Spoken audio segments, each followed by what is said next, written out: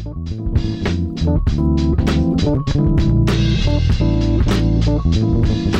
what's up, everybody? My name is Armando Jaycox. I am a roofing contractor in Denver, Colorado, and thank you very much for listening to my podcast. The purpose of this podcast is twofold. One is to give customers more information about roofing services, and the other is to give fellow roofing contractors some good, entertaining information to listen to while they're driving around in their trucks all day. So hopefully you really get a lot out of this, and I really appreciate you listening. Thank you very much.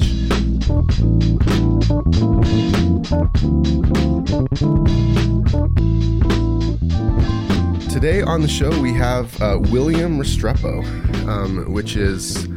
he is a pretty just insane salesperson. Basically, he's pretty much a beast. He's the top producer in our company. Pretty much crushed everybody else in our company for this last year, 2017.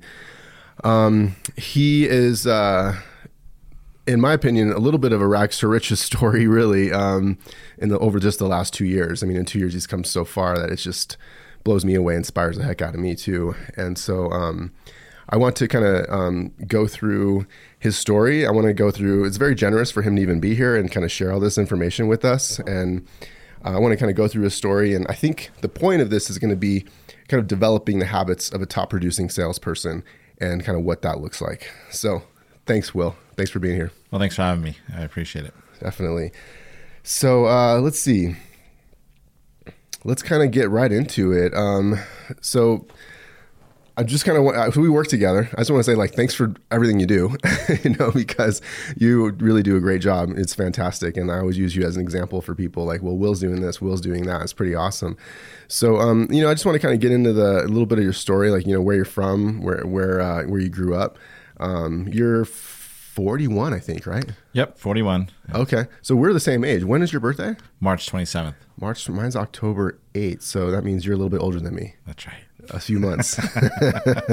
Okay, so you're 41, and you really only got into roofing like 2 years ago. Yeah. For the most part, right? Yeah, it's pretty crazy, the story and how I got into it. Yeah. I don't know if you want me to jump right into it now or you want to go a little bit further. So I know we just kind of discussed the basic outline, and a lot of this is just going to come out naturally, So yeah, I think sure. I think we're definitely getting into it's still, I mean, even when I think about it right now, where you've come in 2 years in such a short amount of time is pretty nuts, really. Mm-hmm. So, but I do want to get into, let's just kind of, before we get into all that, let's get into where you're from. Like, I think you're from Connecticut, right? Yeah.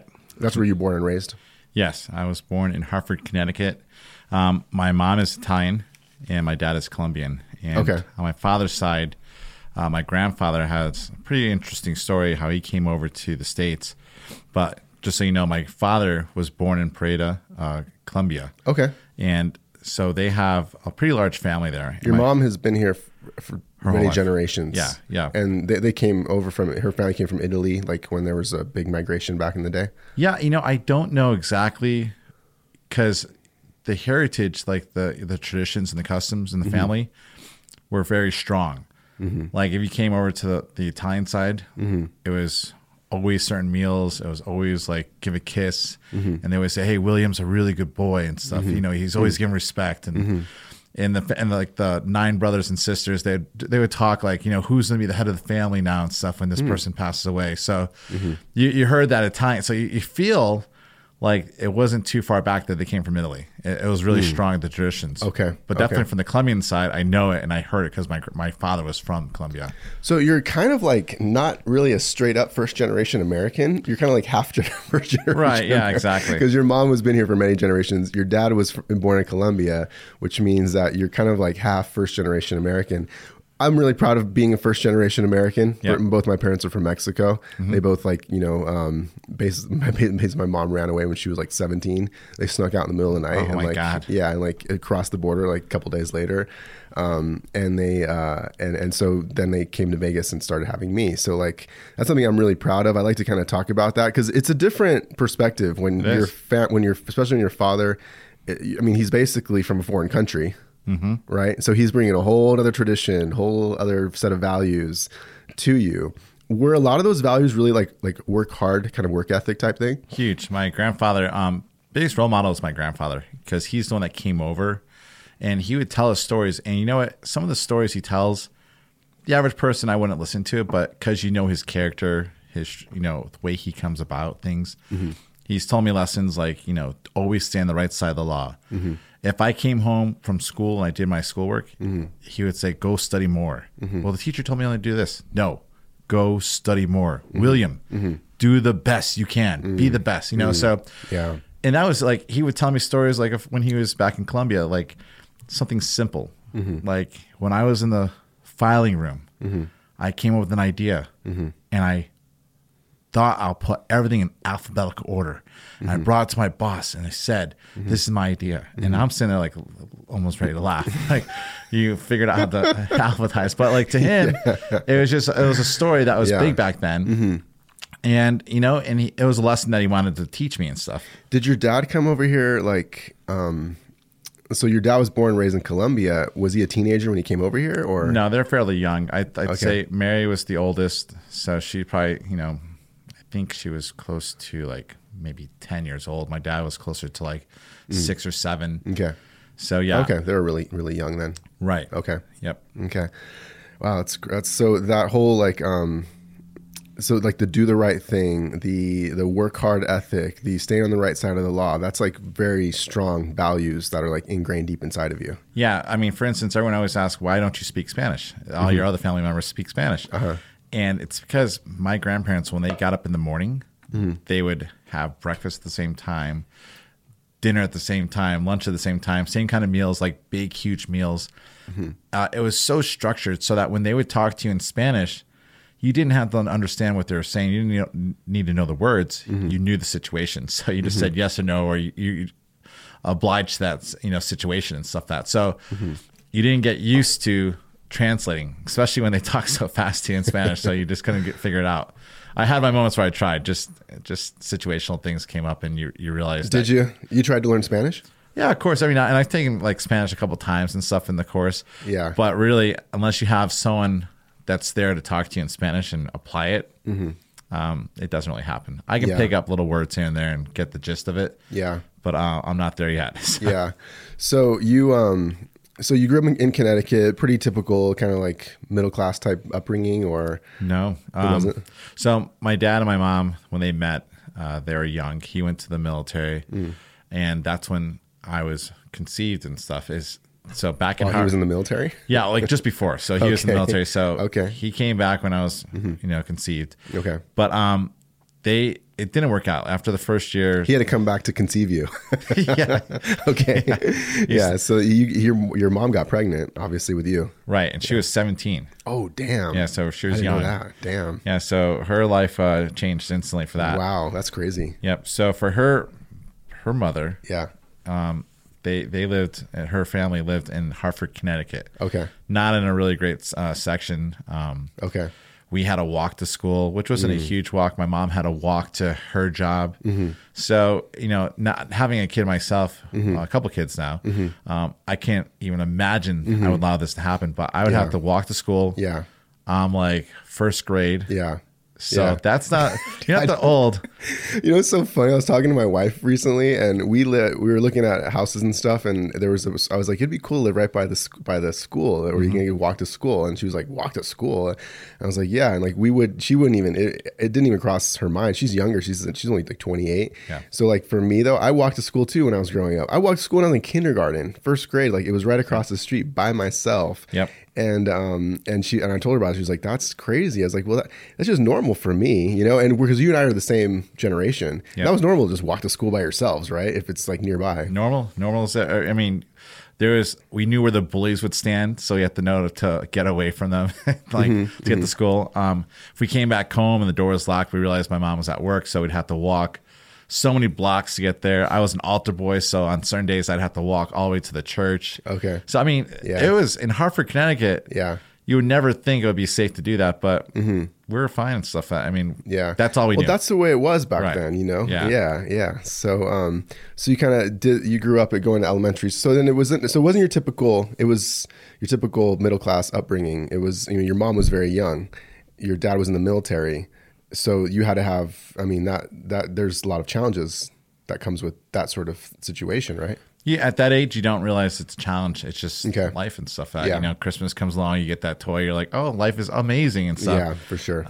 And the only thing that really seemed like a challenge at the time as a kid is, do I have to eat this for dinner? Oh, I hate this food and stuff. It's Okay. That's all kids look at Yeah, that for age. sure, definitely. And so you kind of went to the elementary school, going into junior high, right? You went to junior high in Connecticut. Yep. So we moved a few times. So that time, Well, your parents split up. they split up. Yeah. Okay, back then, Yep. So when you were really young. So it's like having a single mom. Okay. But my grandparents from my father's side, they were the best. So they would come every single weekend and pick me up and take us for the whole summer every single year. Did you like feel that your parents were splitting up, and like, did you feel like, oh, my dad's not around every day now? You know, I hear from my mom that, you know, he was the best of the best and stuff like that, because I would perceive him that way. Yeah. And of course, parents are like, look, you know, one does the struggle, one's the superhero. You have the fantasy of the other person. But, you know, that's what you always hear from the parents. Growing up and stuff, I really didn't think too much of it and stuff. It was just, this is how it is and stuff. Okay. So, and I guess in Hartford, You Connecticut, weren't necessarily missing your dad and stuff like that. no, not really and stuff. Okay. I mean, we saw him enough. Okay. And he always lived close by. That's good. I think I perceived him as, I don't know if you like make excuses for people because you care for them and stuff, but I knew he wasn't there yet as like an adult. He was definitely like, He was young. He was in his early 20s pretty much. yeah, still like to play basketball. He lived I can't even understand that. Like, people in their early 20s having kids. I mean, I'm sure there's listeners out there that have kids. I see it now. I'm like, wow, you just skipped a whole portion of your life that you have to explore and grow as an individual. But it's tough. Yeah, I couldn't imagine that. But I remember I don't remember them splitting up, but my dad really wasn't around a whole lot when I was like really young. Right. So it's like really like it. And I remember, you know, there was times when he's supposed to pick me up and he didn't, type thing, you know. Sure. And that's like super hard when you're a kid. And you know, my friends were playing with their dads, and like, you know, they were playing with their dads, and they and I'm like, where's my dad? You know, and like, why am I? You know, my coach would play catch with me instead. Right. And it was just kind of like I had that like in the forefront of my mind. So, and it sucked back then, and it kind of still sucks now, but I use it to help me like become like the best dad I could be for my kid now, which is in a way I've basically learned to kind of like get that like experience that really kind of sucked for a long time, and now like use it to, you know, serve me in a positive way, and like, you know, be the best dad I could possibly be, you know? Right. And, you know, I thought I was really lucky because, you know, I have my mom. She's great. My grandparents that live downstairs from us that own the house. Amazing people. But from my dad's side, I would always go to their house on the weekend. So you're in school, you have bedtimes and stuff like that. So you don't really see too much of friends anyways during that time.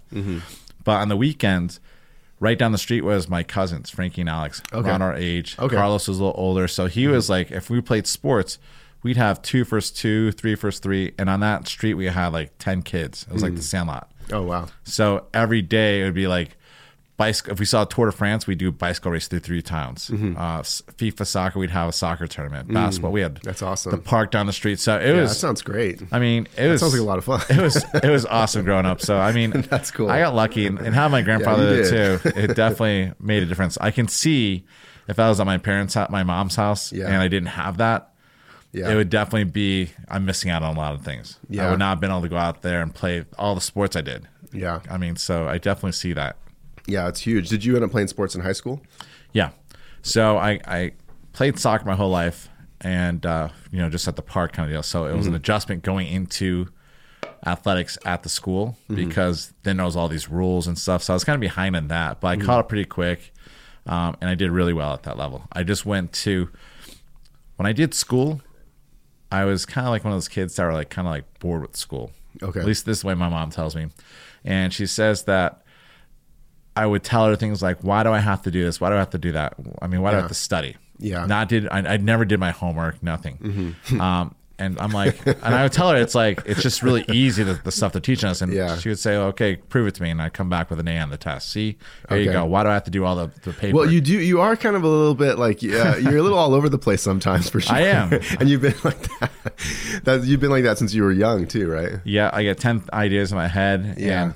by the time I'm done talking to you, I've already figured out something in my head that, well, that's not really going to work. Let's go ahead and do it a little bit better. Yeah, because I don't know if you probably remember we opened that office in Colorado Springs pretty much for you. Yeah. And then we were meeting there and we were kind of going, you kind of like pitched me this idea of like, let's have like a bunch of satellite offices.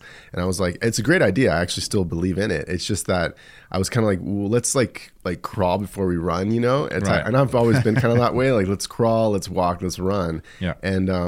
And so, but I could tell you just had to kind of go through the experience. And once you kind of got a couple guys under you, I think you started to see like, okay, like 10 satellite offices is, you know, in a couple of years is probably, we probably should extend that goal out maybe a few more years type thing, you know? Sure. Yeah.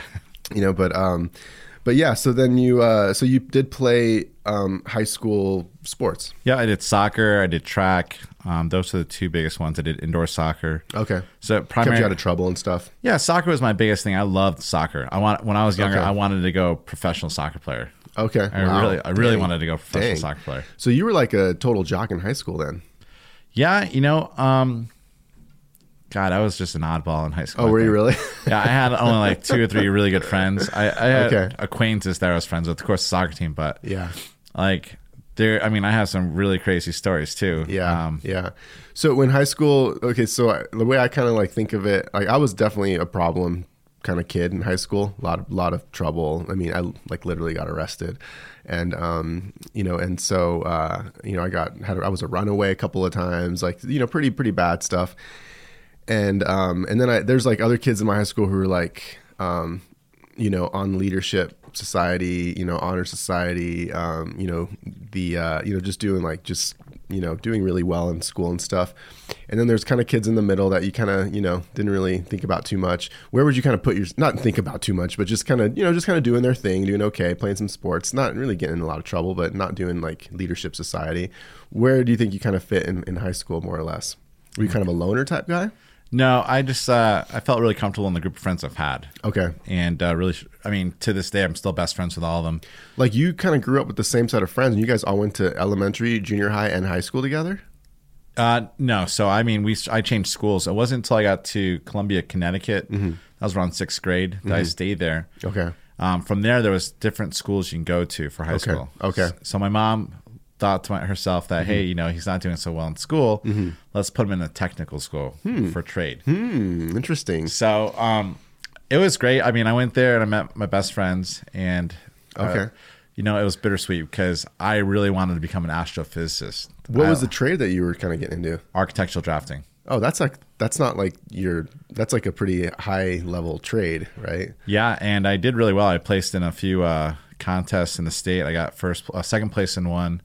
And then later down the years, I went and pursued more school for that, and I got first place for both mechanical drafting and architectural drafting. Wow! Well, I had no idea about that. It makes sense now because your drawings are kind of meticulous a lot of times. Yeah, it's just from habit. I mean, back then when I was in architectural drafting in high school, there wasn't a lot of CAD. We started playing with it, so it would be like doing your letters. You have to spell things out to a certain height all the way across. Yeah, everything was drawn by hand, which is redundant now because I think about it now. Well, you sent a drawing recently to one of our guys, and like, this is kind of what the drawing should look like. And I was like thinking to myself, I can't even draw that thing. And I just go off of Eagle View, which is, you know, the measurements, but like you do draw your stuff out like quite a bit. Oh yeah, I did. So yeah, I think you're referring to the part where it was color coded. I put like triangles and squares, and I was trying to show people how to imagine a roof when you break it down into geometric shapes. Yeah, so that you can easily go ahead and draw it and also make yourself the mathematical areas to it. And if you don't have the right measurements out there, it's just useless information. Which I've had a few times in the past where people just hand me something. But that's where that came from. Okay. It was 4 years of that. Yeah. Wow. 4 years of that. So you finished that was your high school / technical school. Yeah. And I made the most of it too. To the point where one teacher said one thing to me that changed the whole outcome. I was offered to go to Roger Williams, which is a pretty good school for architecture. Okay. And they're offering me to go right from high school as a junior starting. Wow. And it was like, wow. But my teacher told me, you know, that architecture is a starving art. What? He said you have to get used to doing things not to your desires, but make it functional to what the homeowner wants. And that's usually going to be really simple boxes and squares, and that's it. I'm sorry, I don't mean to disagree with your teacher, but like I only know maybe like one architect that I know him fairly well. He like retired at like 45. Yeah, he was, so I don't, I don't really, I don't know that I understand that kind of thinking. Yeah, I took it the wrong way, and I was like, I don't want that. So I've always had a kind of a drive to be successful. My biggest thing I said to myself is that I want to do something that's been 10% discovered. So I like the idea of like engineering, which is constantly like trying to figure things out. Yeah. But I really liked, towards the end of school, I really liked astrophysics. Okay. Just the idea of it. Okay. Didn't know I started, some crazy things happened to me in the 11th grade that really made me go that direction. And Would you like take some LSD or something? No, but like, it kind of felt like I did. Like I was sitting in I remember the class, I was in Miss Weston's school. Yeah. I'm sorry, Miss Weston's class. It was history, and was sitting behind one of my classmates, Jen Tatro, and I'm just bored on my mind. She's talking. I don't know what she's talking about. Yeah. And then just like that movie Limitless, my perspective just went really wide. I could see the clock over here. I could see everything. Yeah. And I was like seeing everything at once. Okay. So and I didn't know I was smarter from that. I just knew like something's where I can see everything right now. That's crazy. I started like thinking about Asha, and one teacher then later on, I don't know when it happened, she said when you can make when the denominator becomes higher than a numerator, it becomes more efficient. I don't know if I'm getting it right because I lost what I had. That was a long time ago. Yeah, a long time ago. But I was like, okay, so Back to the Future, if I went from point A to point B, I would go back in time. And I was like, what if I did point A to point A again, just a circle? If I went faster, I should get there. And I just play with those numbers, and I wrote like 3 huge notebooks of like all my perspectives and thoughts. Okay. My friends thought I was crazy. Yeah. I remember going out to the bar trying to bring girls back home to my roommates. And there'll be a plate of cookies there saying, please do not eat my cookies because if you do, I'll not be able to travel back in time and stop you. Will Restrepo prove this? And I'll have all my notebooks stacked on me. I was like, so my friends, they played with it for a while. Well, I remember we went camping, I don't know, a couple of years ago or whatever. And we kind of were sitting around the campfire. We all kind of started getting these like crazy, discussions about, aliens and stuff like that. And you kind of got really into it. I remember that. I love that kind of stuff. Yeah, that stuff is interesting. Yeah, for sure. So one of these days I'll have to tell you, I won't do it right now, but I have an alien experience. You told me. I'll have to, that's right. We told you that night. Yeah. So I'll have to save that for a different podcast, but okay. So, let's see. Then you you finished that. Did you just start working right out of high school, or you went to college? So yeah, here's the deal. So I really wanted to play soccer, wanted to do all these big things. Okay. And my mom never really went to a college. So I really didn't have the support or the guidance, I should say, on how to do Nobody this. was telling you, Will, you need to go to college. They didn't expect me to go to college. My grades didn't reflect it and stuff. Oh, okay. Okay. We went to a technical high school. Right. So you didn't have like recruiters coming through looking for you and stuff. Okay. But I really believed I was really good at soccer. Okay. So I went on my own to different schools trying to get in. Basically got into Eastern. Okay. And I was procrastinating on getting all my classes and stuff that. Waited till the last minute. My mom's like, you get away with a lot of stuff, but if you keep putting this off, you're not going to get into the classes. So the last week of getting my classes done, I applied for all my classes, got into every single one I wanted. She's like, only you would get that lucky. Got in there, filed for my financial aid, walked onto the team, and everything was working out really good until the financial aid department said, hey, we lost your paperwork. We don't know where it's at. So I kept on going. They kept looking for it. And in my mind, I was thinking, because I didn't really have guidance on this, I said, if they don't find that paperwork, I'm going to owe like $10,000. Yeah. I don't want that bill. Yeah. So like instantly, like once they after a few times of hearing this, I went to the Army recruiter and just signed up, came home, told my mom, hey, I'm in the Army. Are you serious? That's how fast it was. And like so many times I told myself in the past, like if I ever did that, I'd probably go Coast Guard, like deep sea rescue or something like that. Yeah. And Army. Yeah. And I told the recruiter, listen, if I'm done to do this, I want to be James Bond. I want to be a spy. Okay. Oh, that's a Cav Scout. Okay. They're like a combat spy. It's a little bit of both. And I was like, that sounds awesome. So anyways, my mom was a little shocked. My grandparents were worried. My best friend was like, why are you doing this? Yeah, it sounds like a very... It was drastic. Yeah, sounds very drastic. But when I remember once I got in, it was like 3 days after I got a letter forwarded to me. Okay. You're approved for your financial aid. You're good. Oh my gosh. Yeah. Wow. So you already signed up though. There was no going back at that point. So it's, I mean, during this time frame, I kind of left the college. I went over that way. I didn't even do it right. I didn't even withdraw correctly. That's kind of like the typical young person thing to do. You know, like when you're young, you just don't wait. You just kind of go sign up, like, and just don't really think about it. Especially if you don't have some adults kind of helping you, or you know, some kind of guidance as far as like, let's just hold off a little bit, you know, a few days. And I see merit in both. Yeah. Honestly, like now I see a lot of things I do now. The non-hesitation to go do it attitude, it does get you in trouble sometimes, but you learn from those. As long as you're learning from it and using it. But I still kind of, when I want something, I just do it. I just jump into it and get into it. They think that's a lot of the military training? I don't know. It's probably some of that. But it's also something I've always had. Like, I've always wanted to do something. Like, everywhere I go, I told my girlfriend, like, hey, you know, I really want to go back to Connecticut because everyone tells me, you're the guy that got everything done for us. When you're not here, we don't visit each other. We don't do nothing. But when you're here, you're like the glue for everyone. I'm the guy that initiates everything. Yeah. So, and she says... you know, oh, sorry, go ahead. No, I was just saying, she says, you know, it's funny that you say that because... It seems everyone doesn't do anything until you call them up. You're the guy on Facebook that organizes all these events, football and stuff like that. And you bring everyone together. So, I mean, and I think that's part of the mentality of like, hey, let's just get it done. Let's go. I want this. Let's do it. No, I could see that. I mean, also, I think when we're young, we make some mistakes, but then I think part of being successful is we have to find the positive in the so-called mistake.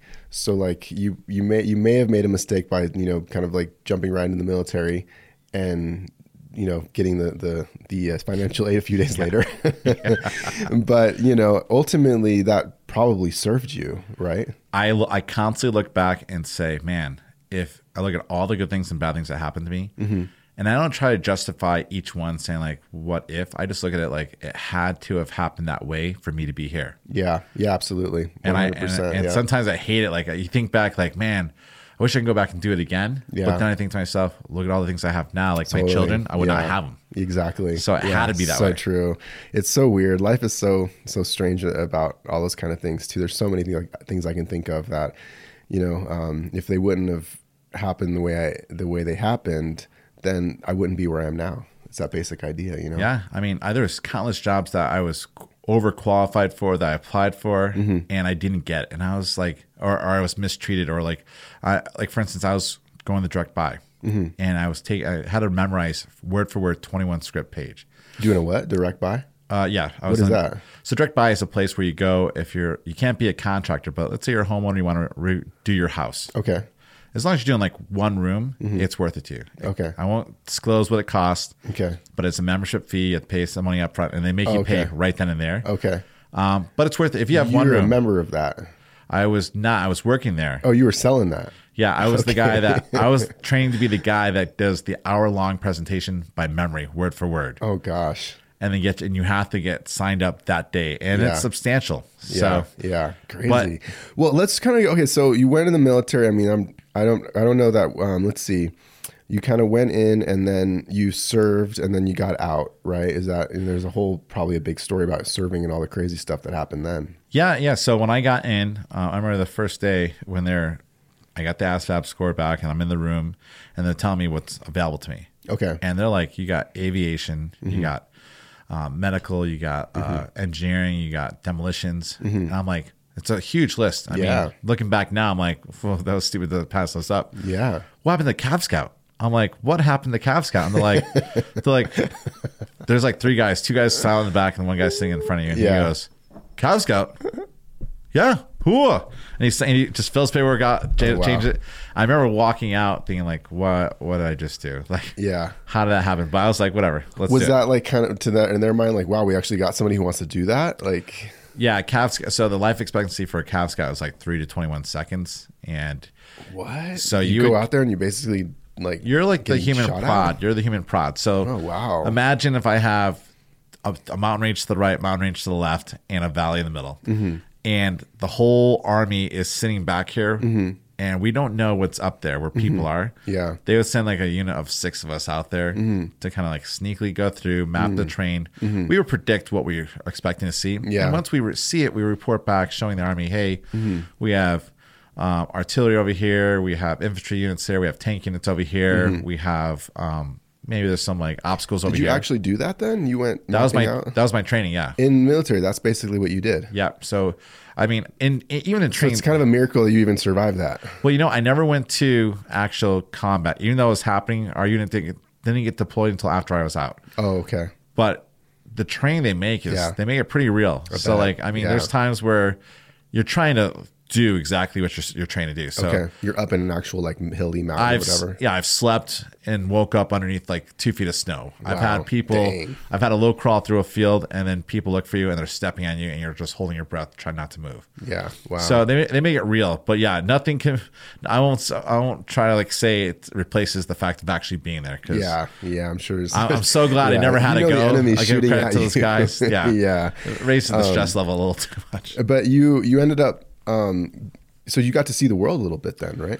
You know, I growing up and stuff, I was a blackjack dealer. I went to Foxwoods Resort Casino. I lived in Providence, Rhode Island. In the Army, I went to Fort Knox, Kentucky. I went to Kansas. From Kansas, I take my little trips out to like Colorado or to Texas. Just seeing a little bit, but. Kansas didn't seem like seeing the world to me. You got to, so then you didn't really get to see the world necessarily, but you got a glimpse into Colorado. Yeah. Is that kind of where you thought I would really like to be there? No, I mean, man, when I first I thought overseas was going to be awesome. And they don't really give you that option. But I can tell you at the age of 18, I was on my Humvee and I see the sunrise over the Mojave Desert. And as crazy as cold as it was sometimes, I would see things that I was like, man, my friends are back home and everyone's watching their TV and stuff. And I'm like in this incredible spot right here. Yeah, that's cool. I definitely... got a lot of good out of it. I really miss the military and a lot. How did you pick Colorado Springs to end up living and doing your life? So after I got out of the Army, I came back home, and my brother, to Connecticut. Okay. So my younger brother, he was like, "Oh, Will went to the Army. I'm going to do it too." So he went in, and he was stationed out there in Fort Carson. Oh, okay. Yep. And afterwards, he got married, and he stayed out here. Oh, okay. Yeah. All right. And your brother's still there? He still lives in Colorado Springs. Yep. Okay. All right. Yep. Oh, that's cool. So you got out of the military, and then you you did a lot of different types of jobs. Yeah. Right. Yep. So for a long time. Yeah. You were kind of trying to find your way type thing? Yeah. I get into stuff and I'd see like this is not where I want to go with it and stuff. And everyone always, I was like, why don't you stay in one field? Why don't you? Yeah.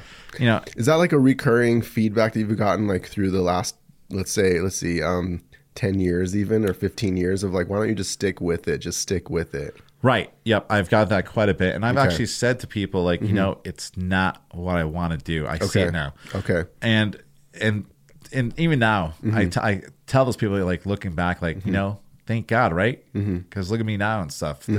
And I don't want to go anywhere. This is worth it to me. Yeah. But it's a complicated thing to say those words, like what's worth it to you. It's really tough because you had a girlfriend. You've had a girlfriend now for a long time. It's kind of weird for me to call her your girlfriend. You guys have been together like 12 years. We have kids together. Like, yeah. Yeah. But Amanda has been with you for a long time, and she's probably seen you jump from different jobs, and she was probably like, please, Will, stick with something. Right. Yeah, absolutely. Like some of my close friends and stuff. I mean, I can tell you the jobs I've done have made me the person I am now. Absolutely. Yeah. So you did have quite a bit of experience in door knocking. You got how did you get into door knocking? So door knocking came kind of by surprise. I was with a girlfriend. We were young. This is after the military. Yep, after the military. Okay. I really loved her. Her name was Sarah. And I just like felt bad because she was through college. She graduated. I didn't graduate. So she was getting a stable person. Yeah, exactly. Yeah. And at that point you start realizing, okay, this is what a girl wants. So I was like, I better find a good job and stuff. We just moved together to a new town. Okay. And I didn't have a car at the time. I might have, but it was probably like a beater kind of deal. So I applied to this job. Yeah. And just back up from there. Yeah. I was working through a temp agency in the insurance field. Okay. All right. And this is a little bit of corporate America, how they like being sort of like an administrative assistant type thing. Sort of like, just getting into, I was for Travelers. Okay. And when I got in, I was all excited because she was in insurance, and I felt like, this is going to be something that's good for us. It's going to show us stability. Yeah. And if she's doing it, it can relate to her, and her parents probably approve too, kind of deal. That was my mentality.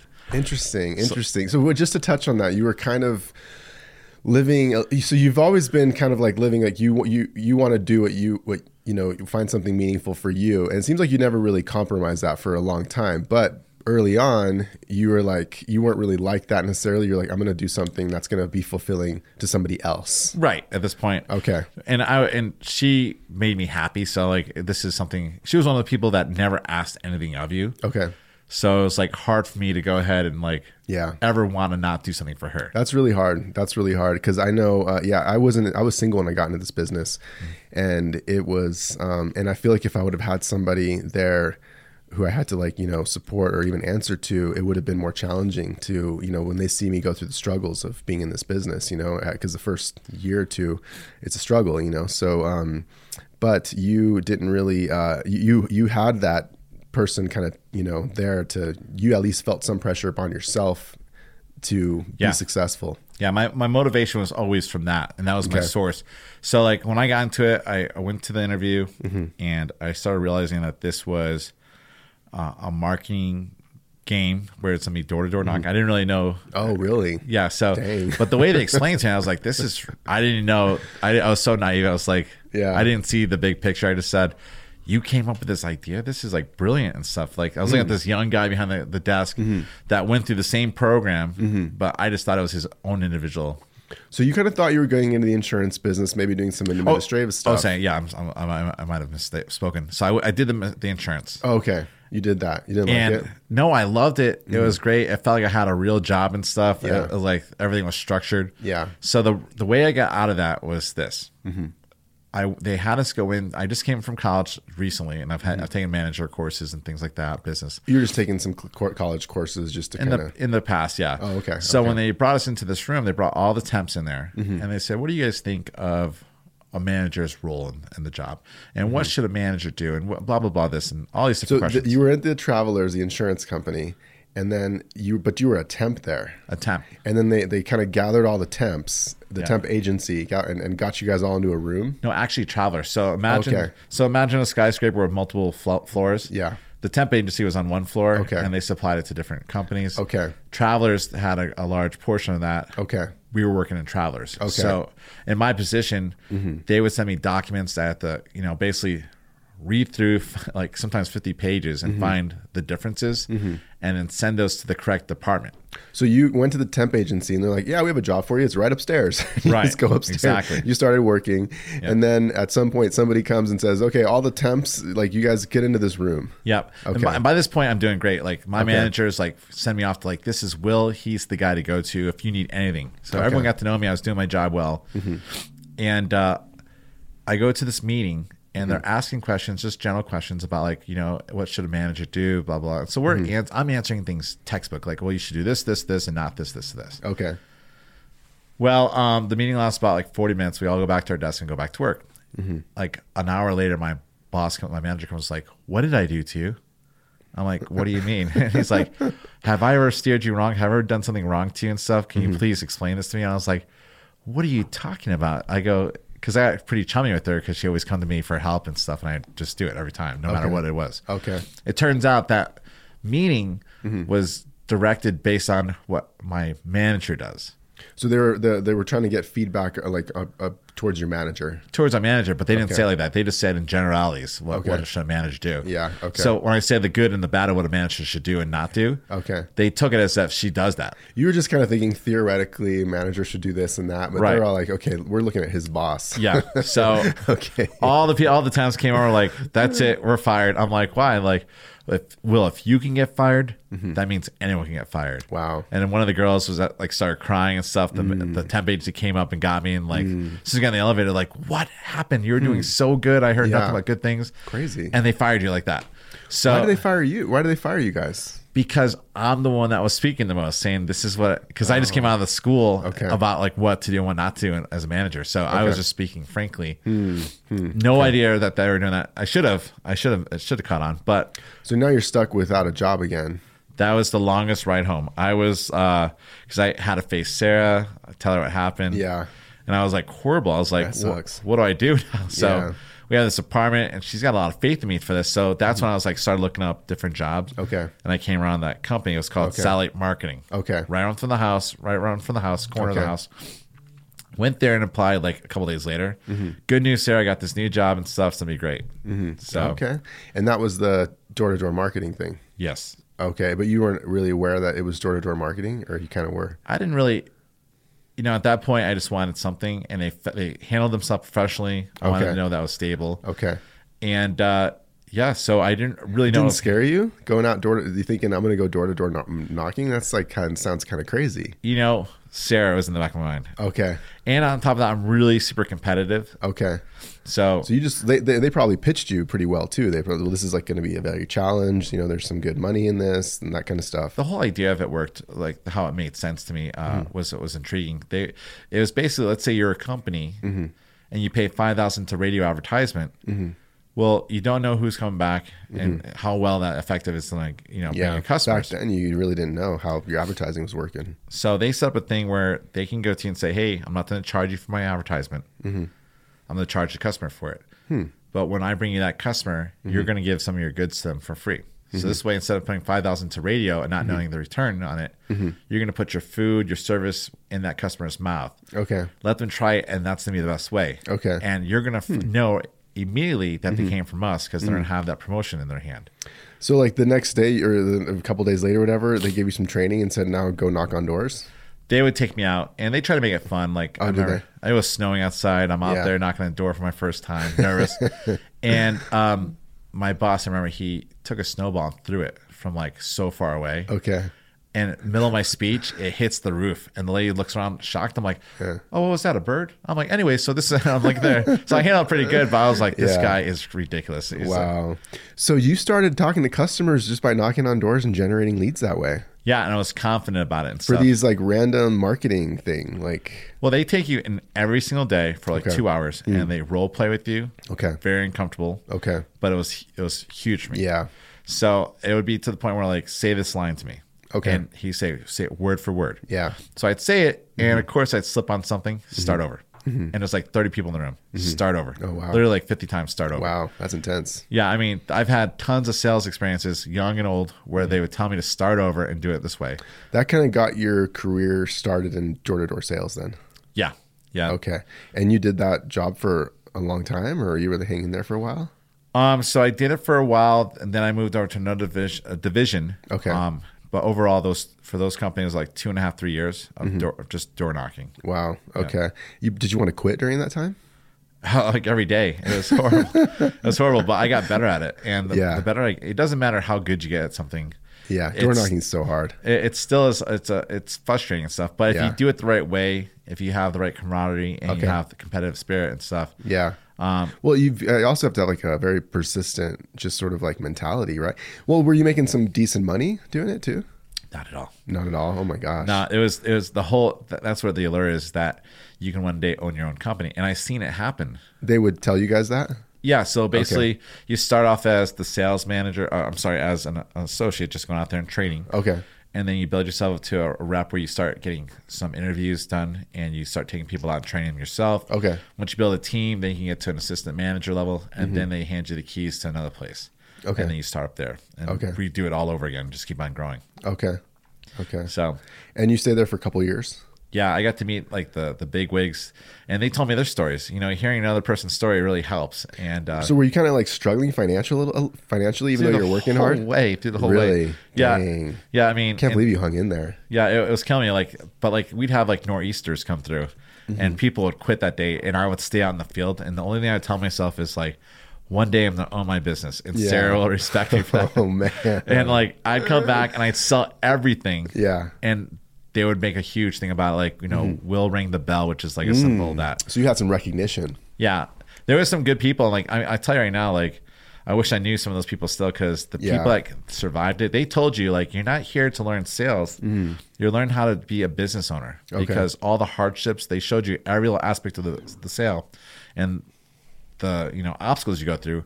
It's sort of what a business owner goes through. And the only way you can actually object to these things is knowing exactly the small details and how that went wrong for them. So that job, I mean, going door to door and selling was one aspect of the job, but then you also had to do some like customer service.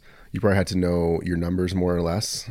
You had to do some management, project management, potentially, I would think, because I'm thinking of all the different things that go into like running a business. Right. So in the beginning, you're just doing door-to-door sales. You're talking about the C principles, like the smallest little things, like making eye contact. People say that all the time, make eye contact and smile, but really getting into it and role playing and understanding, like, I can sit there and tell you that if I keep my eye on you and I smile with you and I start moving my head, you'll do the same thing I do. Yeah.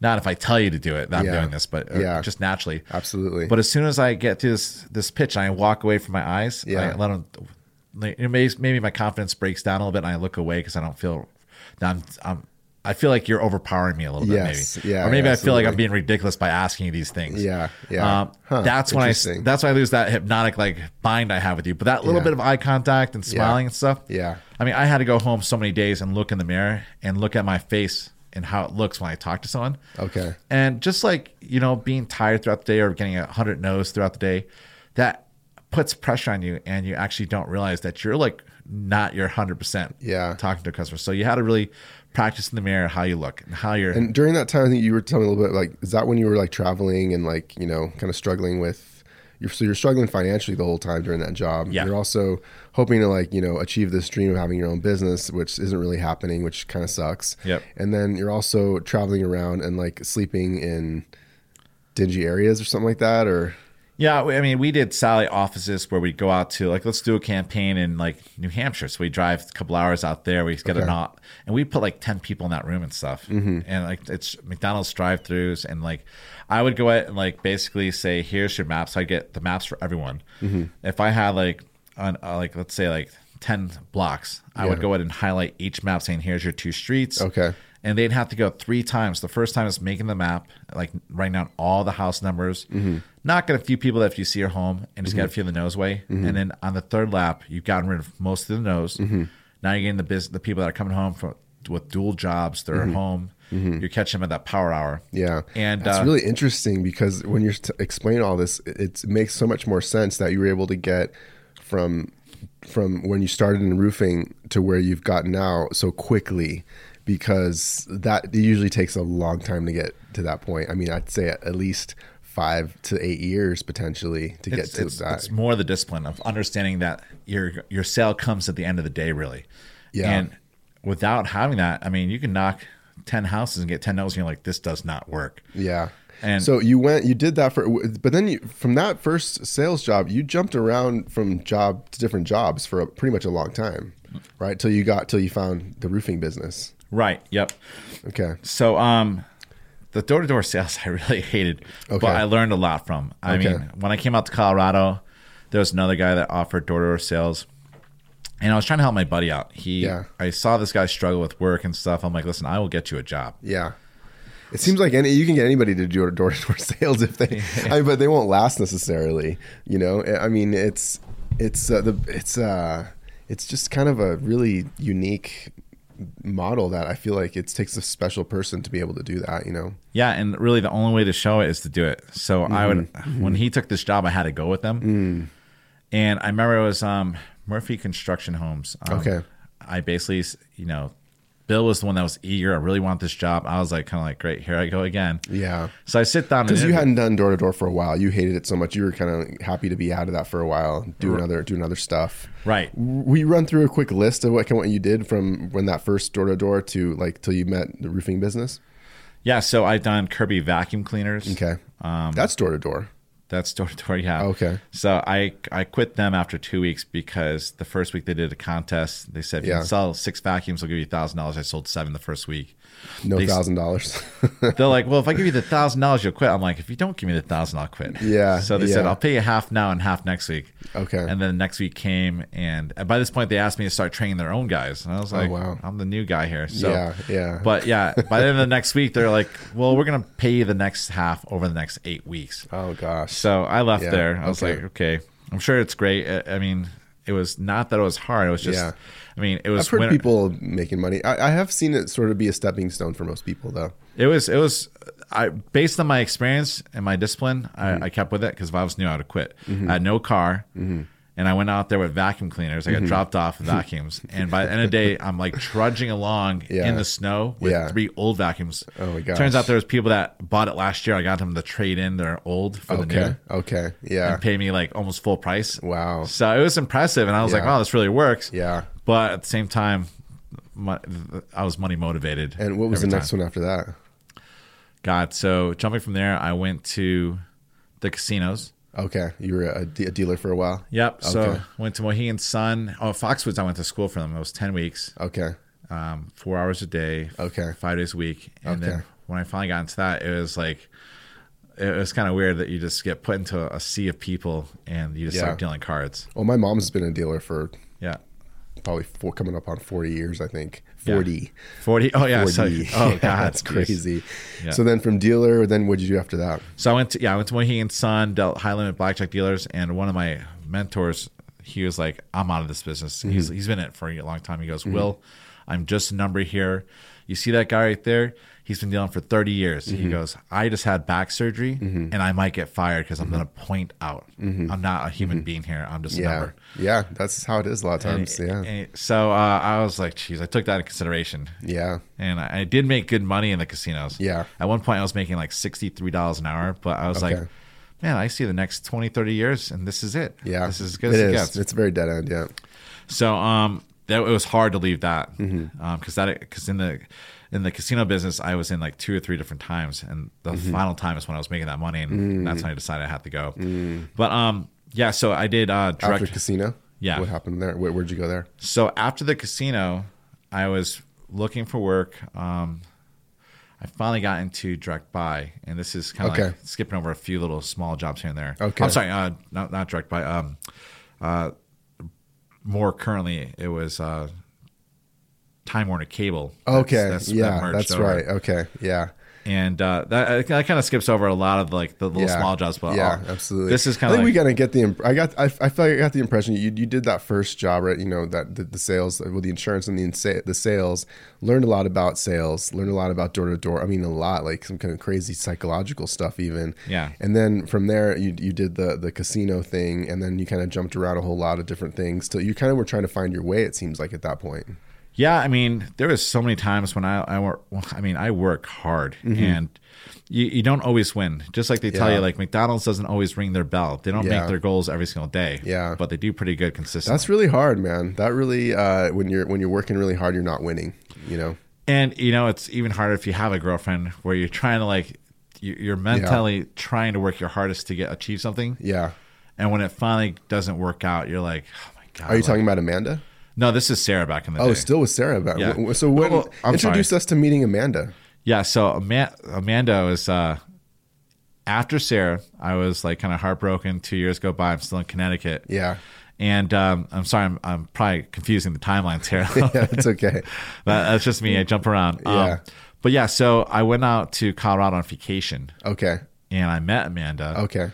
And it was only for a week, but I was out to see my brother. I brought a friend, Scott, with us. Yeah. And I came back, and she was great. I came back to Connecticut. Time went by and stuff. I was still working. But my brother, the way you asked me before how I ended up in Colorado, my brother said, I'm going through a divorce. My credit cards are through the roof. Can you come out here and help me? Okay. So I was like, yeah, I'll do 3 months. Because I was at Direct Buy over there, and I just got promoted to a really high position there where it was going to be like $80,000-$90,000 a year. Okay. And I was like, Tony's worst time. Tony, the one that I know? Yeah, it was my brother Tony. Okay, not Tony. No. Okay.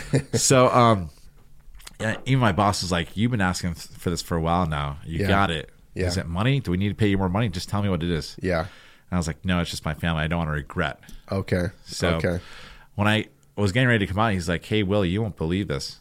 I just ran into that girl you met a long time ago. Okay. Amanda. Yeah. And guess who she's asking about?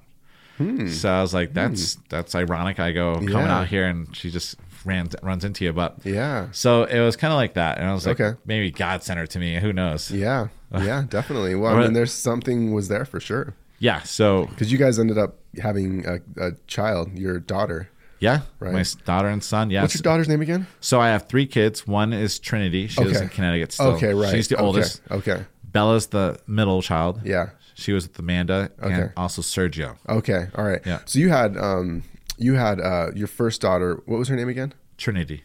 She lives in Connecticut. Yep. And you had her with a previous relationship. Yeah. Wasn't Sarah? It was not Sarah. Okay. All right. So previously it didn't work out.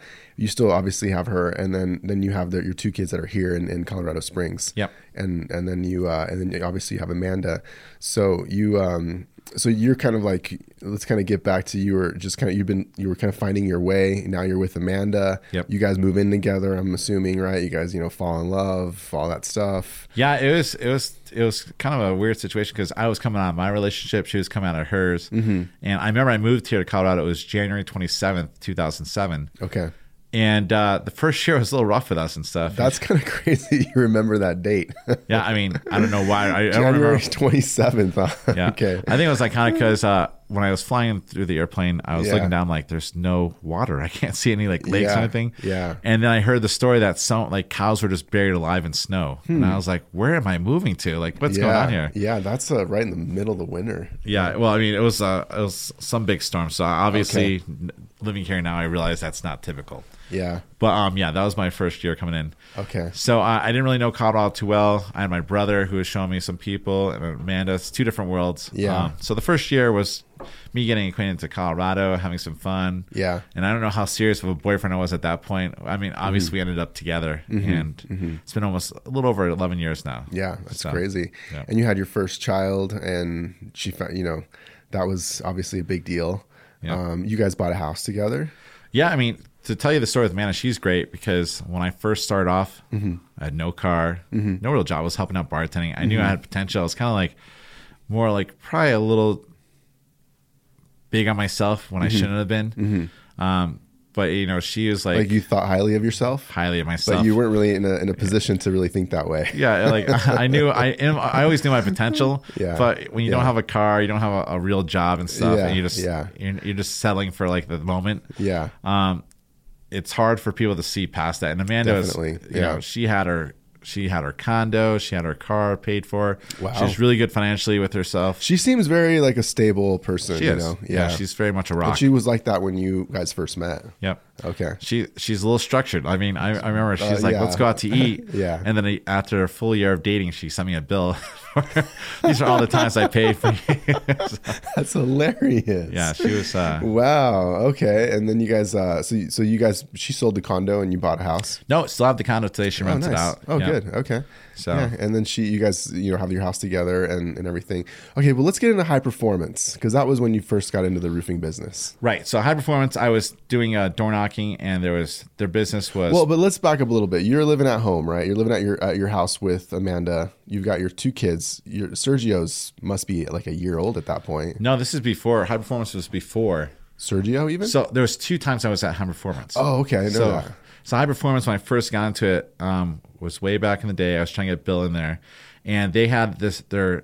Like we're talking 5 years ago, 6 years ago? Probably something like that. Oh, okay. And they did paint, they did roof, but at that time I was like, no one wants to buy a roof. Why would I ever do that? Get the mic a little bit like right up there. Yeah, so like that. Nobody wants to buy a roof, I was thinking, so not going to do that. Okay. So I kind of like went after the paint, and I killed it. I got to the point, like people would go and like just keep walking. Door to door. Yeah, through neighborhoods, like just going through crazy amount of neighborhoods. Okay. Because they selling paint jobs. Yeah, because the real job was the grass is always greener on the next neighborhood. Like this is not working here. Let's go somewhere else. Yeah. So I get to the point where I'm like, Well, sometimes you really do just need a change of scenery.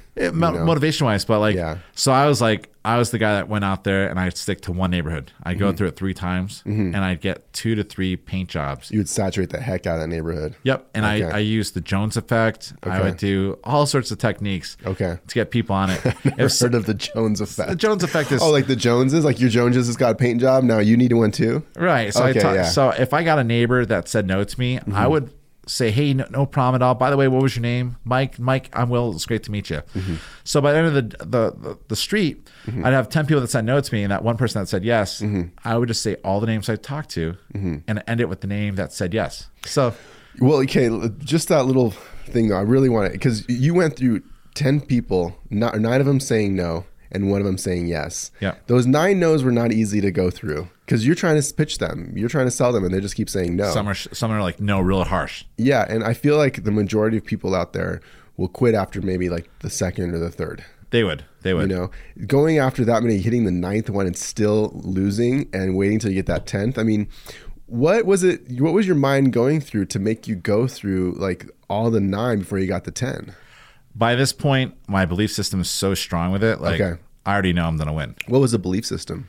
It's just that I've seen the law of average take place. Okay. I can tell you so many times where it's really hard when you go 7 hours with all no's Okay. and you get all of them at the last hour. Okay. But I've done it so many times Yeah. that I just know it's there. So the belief system is that you know you're going to win. Yep. And I use all the tools I have every time. So yeah, there's not a Because doubt. you had already gone through so many times of doing it and winning, Yeah. and going through long times of not winning and then winning at the end, Yep. that you knew that like, I know if I just keep going, I'm going to win. Yeah. And That's really important. I think that's really important, man. sometimes you have It's to sit there and huge. say to yourself, you know what? I could be at a desk doing something I really hate right now. Yeah.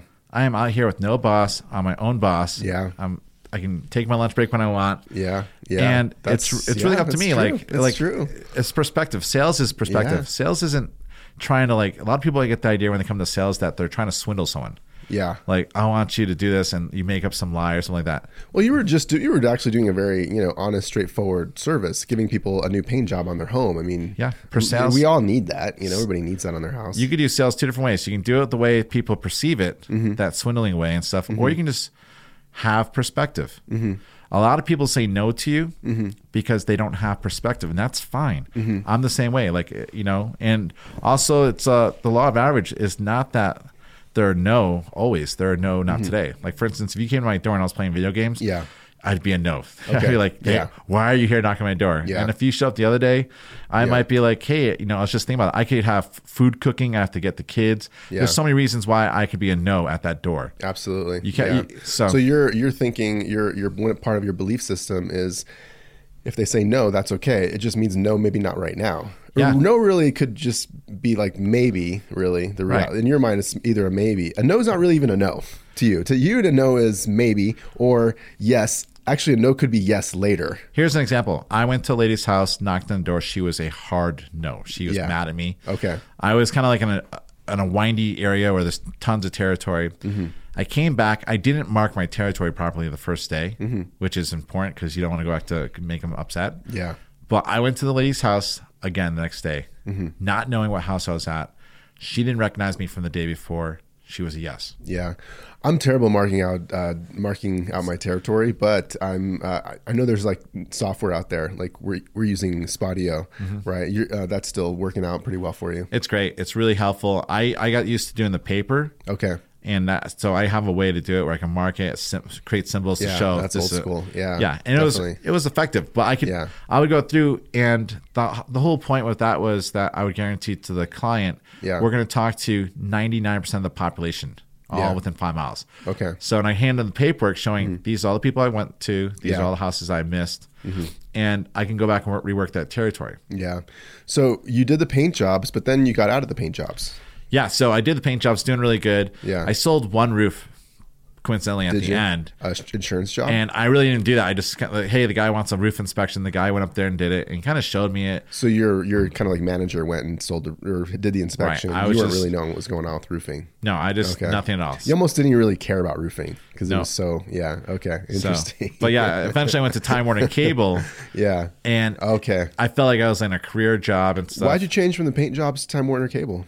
Well, the paint job I never really liked in the first spot. It was just a means to an end and stuff. And I really at that point I didn't feel. I mean, I did also oil changes. You wanted to quit bartending. You just needed you wanted a better job, make a little more money. Yeah, I was one of those guys that's still like, there's a lot of things I want to do in life. Yeah. I want to be able to travel. I want my kids to have like the best schools and stuff. Okay. And I never saw that happening. Yeah. And so everyone's like, you're really good at this, really good at that and stuff. Like you can do anything. My cousin said to me a long time ago, you know why people get mad at you, Will? It's because you have the most potential out of all of us and you don't do nothing with it. And I think that was kind of the fact that I always jump ship and go somewhere else. Yeah, that's tough to hear. So then you're in the Springs, you're working Time Warner, and then you get a hailstorm over in the Springs. Yeah, so at this point I'm at Time Warner Cable, and there's restructuring going on. I think Charter's trying to take over. There's mergers happening, and they're changing the compensation plan. And I can see the numbers, and I'm reading right through it. I'm like, this, when something's meant to grow, it goes in this direction. When something's meant to die, it goes in this direction. Yeah. And this right here is dependent on people leaving. And I don't want to get into it too much, but I can see it wasn't a good plan. And I go to the managers. The managers were in a spot where they couldn't really say. It's a huge corporation. They're like, it is what it is, kind of. Yeah. And I was just frustrated. Yeah. So I woke up one morning after a while of being at Time Warner Cable, and I was one of the top producers, but the pay wasn't there. Yeah. So I saw Facebook, and one of my friends was holding a hailstone. And I'm like, looking at this, I'm like, is that real? I sent her a private message, is that real? Yeah. And she's like, yeah, I hit my car this morning and stuff. And this is like not too far away from me. So because this is 2016 at this point. Yeah. Okay. So I was fed up. I told Amanda, I just called Time Warner Cable. I quit. Okay. She's like not happy.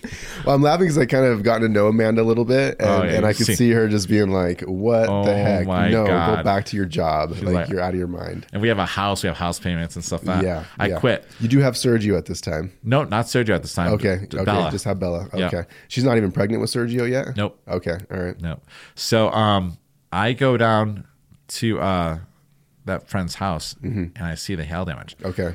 So I don't have a job yet with no one yet. Yeah. I just start knocking on doors. You weren't signed up with a construction company? Nothing? I just started knocking on doors. What did you tell them? Hey, we're in the area. We're just doing free inspections. Like that kind of stuff. That's hilarious. I had like 9 people lined up. Okay. So while I'm on the roof, I'm like, realize I'm getting ahead of myself here. You had generated about 9 leads. At that point. 9 inspections. Yeah. Wow. So I call up Jim Lancaster at High Performance Construction. I'm like, Jim, it's Will. And he's like, Will, how's it going? He's like the only person that you kind of knew enough to say, can you hire me? And I know you sell roofing. Let's get this done. Yep. Okay. So, and my buddy Adams, I knew he was in the roofing before. It just didn't click. I just knew, I worked for Jim. I knew Jim. Yeah. So Jim was just excited to have me back because he thought I was the best canvasser he's ever seen. Yeah. So he comes out and he gets on one of the roofs and he's like, oh, this is hail damage. Yep, sure. Is he an older guy? Older guy. Like in his 60s? Yeah, probably. I picture like an older guy with like a kind of a beat up baseball cap and like wearing an old flannel. And like, is that kind of with a kind of a raggedy beard? Like, is that what he would look like? I told Jim, I go, you for Halloween dress up as the guy from Jaws, the guy that owned the boat. Okay, like he looks just like that guy. Just like that, really? Yeah. Okay, old school. Yeah. And Jim's great. So Jim's on there, and by the 3rd or 4th roof, he's like looking around. There's like no one in the neighborhood. He's like, yeah, that's crazy. This is a gold mine, Will. I remember when that happened. Yeah, because I went down there too. We had a guy named Randy. Yeah. Going bananas out there. I remember being there and just like people were like approaching me, like they were practically pulling my arm saying, come look at my roof, because I had my truck and, I was obviously a roofing guy and there was nobody, not a roofer in sight. Yeah. And this is during the time Adam was like at Home Improvement. Okay. So I called Adam like, hey, you got to jump out of this. There's roofs damaged everywhere. And I think you were talking about the Adam that worked for us. Yeah. Oh, okay. All right. So yeah, you got him. I think you guys got him, and I told him to come out and just. He started working with us about a year before that. Oh yeah. Yeah, but he wasn't in 2016. He wasn't really. He was kind of. He wasn't really full on selling. Right. And so, but then that storm hit, and then he went bananas. Yeah, I kept on teasing him every day, like, hey, here's a picture of the house, and I sent him a lead saying, hey. Yeah. Just as a friend. He sold a lot of jobs too. It was crazy. Yeah. So he, and I remember that when that happened too, he's told me a little bit about you and he was just kind of like, we should get Will, this guy Will that I know, and he he was just, and I basically said like, yeah, we have to get Will, like we have to recruit him. We got to figure it out how to do it, And he was just telling me you were going like just, I don't know, 50 jobs in like 2 weeks or something like that, a week. I don't know, some insane amount of numbers. I was doing like 9 a day or something like that. 9 a day. And I know Jim, because he's not a huge company, but he was like, we'll slow down. Like, okay. So like what I would do is like, once I got to 6 leads. Yeah. And everyone was saying yes to me. So like 6 houses next to each other, boom, every single one of them. Yeah. So I would go back to Jim and I try to make like, I try to use some of my sales techniques right in front of the customer. Jones effect, saying like, hey, Jim, I'm going to put the ladder. Are you done with the inspection? Great. I'm going to put the ladder on the next house so you can finish up with her. Okay. Mary's going to be ready for you next and stuff. So I would say this right in front of the customer so they would show that everyone's doing this. Yeah. And Jim's the real guy. And I yeah. hear little bits of what Jim was saying. I bet he's very trustworthy, kind of like looking even, an older guy like that on a roof. People will be like, well, he knows what he's doing. He's the owner. He's that pitch and stuff. Yeah, that's huge. And like little small things, like you don't have to know everything, but he would tell you about like colors. These are the colors you want to use. Yeah. And I picked up on all the small details. He was very detailed. I mean, you didn't even know what drip edge was. You didn't really know what. Oh no. You didn't even know what like a 3-tab and a like a lifetime roof really was. No. So Jim got really mad at me because I would start selling the roof. Before he got there, he's like, "Don't sell." Yeah. And then I started signing contracts, and he's like, "Don't sign contracts. You don't know how bad this can be." So I was going home. And I'd watch videos, and I'd look up the ones that had the most likes. Yeah. And I would just basically watch every subject on how to build a roof. And then I just correlate back and forth to see what's missing from this video to that, so I can finally get like a solid grasp on it. You started training yourself, really? Yeah. Just by going to YouTube. Yep. Just YouTube all the time. You didn't have somebody above you telling you, hey, you need to do this, you need to do that. Jim, so when I get back to the office, the way I got trained is Jim would be like, okay, you fill this paperwork out. It looks pretty good. But this right here is not done. Go back to the homeowner. So I sometimes go back to the homeowner 4 times in a day. Yeah. Because I forgot an initial or forgot to fill this out properly. Good. Yeah. And you get to the point of doing that mistake, you hate it so much that I got to the point where I could fill out the whole contract perfect and ready for production in half an hour of meeting her. The thing is, like, I kind of want to emphasize a little point here, man. You probably totally agree with this. Is that I've recruited a lot of people over the years, and I've trained a lot of people over the years, and I've seen people come and go. I've seen people stick with it, and I think there's a certain character traits of the people who make it, and one of them is that they take it upon themselves to be successful, and they really don't need me or anybody else above them to tell them how to do it. And I've met people and those guys become successful. It doesn't matter like what kind of training there is or what kind of development there is. It could be like pretty much non-existent training. They're going to make it happen because I think like winners will find a way to win, you know? And so the people who have not been successful, they come in it and they leave and they do something else. A lot of it is because a lot of it is blame that like, I didn't train them well enough. You didn't train them well enough. And, whoever is above them didn't train them well enough. And it turns into that, Right. And I'm not saying to minimize like training and development. It's huge. It's really important, and we've invested a lot of money personally, you and I, into training and development, and we've been a lot of time and energy and blood, sweat and tears and all that. So, I mean, I think we've done it, but I think it kind of comes down to like, that person who's being trained or getting into the business has to take responsibility and has to make it happen and has to figure out a way to win. And that's the belief system that you had. Right. And I agree with you. I see a lot of people in that. And I think to myself, you're still in corporate America right now. You're still wondering, why was your lunch break 10 minutes short? Yeah. And it's like, go do whatever you want. You're your own boss here, but don't blame it on anyone. Like, I've had people ask me questions, and then I found this really cool app. I don't remember exactly what it is now, but basically the way it works is you can type in a Google question and send it back to them. And basically on their phone, it'll show the Google screen. Yeah. It shows you typing in the question. Yeah. And it shows moving the cursor over to the go. Yeah. And then the answer populates. So it basically showed them like, go ahead and Google it yourself. You'll get the answer. It's all right there. Yeah, no, I think that's pretty funny. But so you took it upon yourself. I mean, you didn't even have a company you were with and you're already selling no business cards. No. You weren't asking your manager for business cards, right? Nope. I kind of say that a little resentment. I get guys asking me all the time, where are my business cards? I know. Can I get a special badge that says I'm a project manager? And I just kind of like, so I mean, I order them obviously, but like still it's kind of like just don't that's your success and your not being successful is not based on your business cards. You know what I mean? Yeah. So, so you did that for a while. You kind of, yeah. I mean, it was hard because I can't. So in the beginning, Jim told me what he went through, and this is the only reason why I never got mad at Jim afterwards. Was the pay. Okay. Because I truly believe this is how Jim got into the business. This is what someone did to Jim. As far as like the small percentages? The small percentages conversation. Okay. I didn't realize what people were really making out there. Yeah. But yeah, I mean, coming home at night, Amanda's like, hey, we got bills coming up. Like, it's going to work out, Amanda. Well, the thing is, let's just touch on that because entry level is kind of small percentages. Yeah. I feel like that's across the board. So, I mean, I feel like if there's people who kind of want to get in the business and want to go for the big first percentage right away, that is kind of unrealistic and it's really not fair because that's part of the training is you start out with a small percentage because we're giving you some training, investing. You're going to screw things up left and right. So we have to get compensated for that.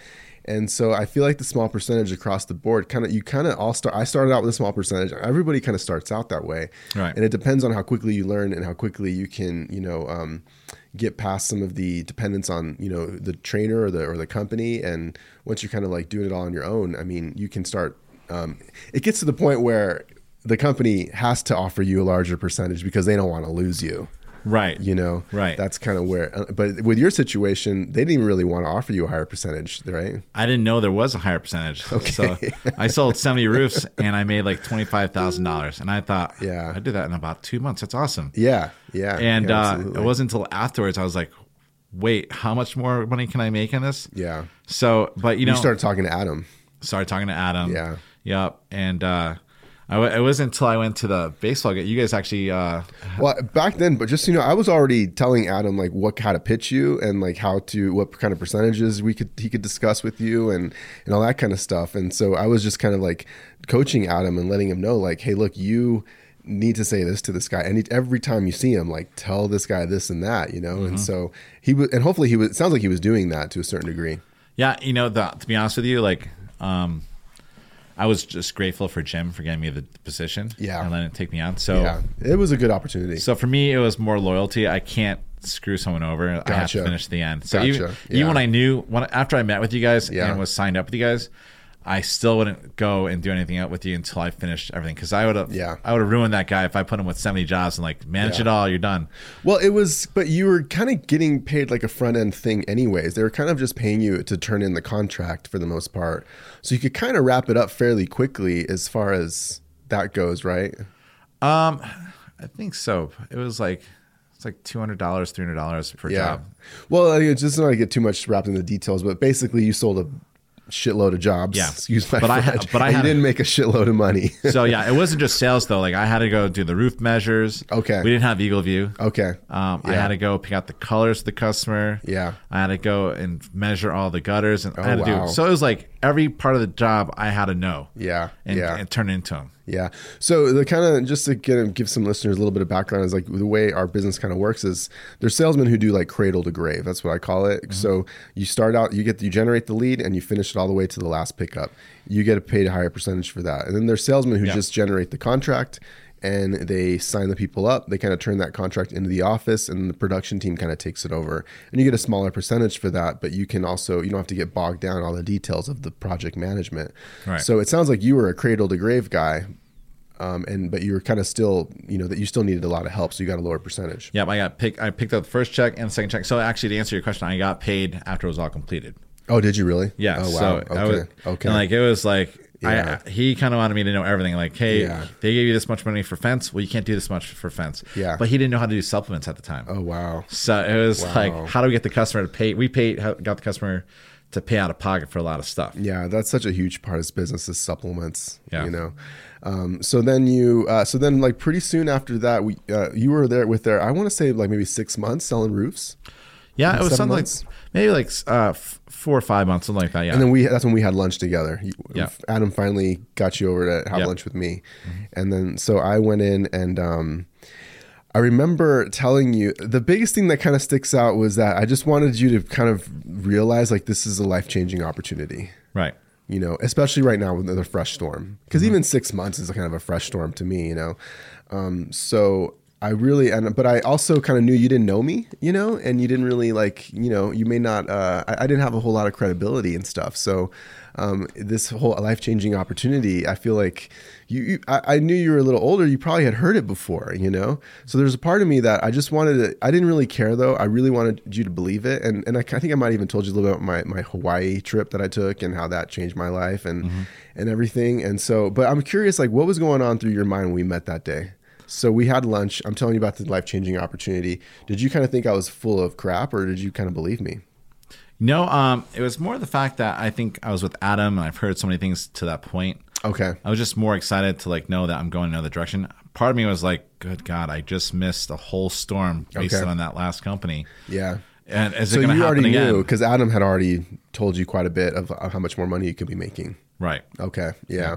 So you were already pretty much. I was like I think you were kind of bummed out. Till the next storm, I was like thinking like, oh my God, 100 and something thousand I could have had. Yeah. I could have paid. I could be debt free right now. I could like. That's really hard. It was sitting there the whole time. Like I wasted it on Jim. I was like a little resentful, but at the same time, I kept on telling myself, you know what? Yeah. Jim went through that when he was that age. Yeah.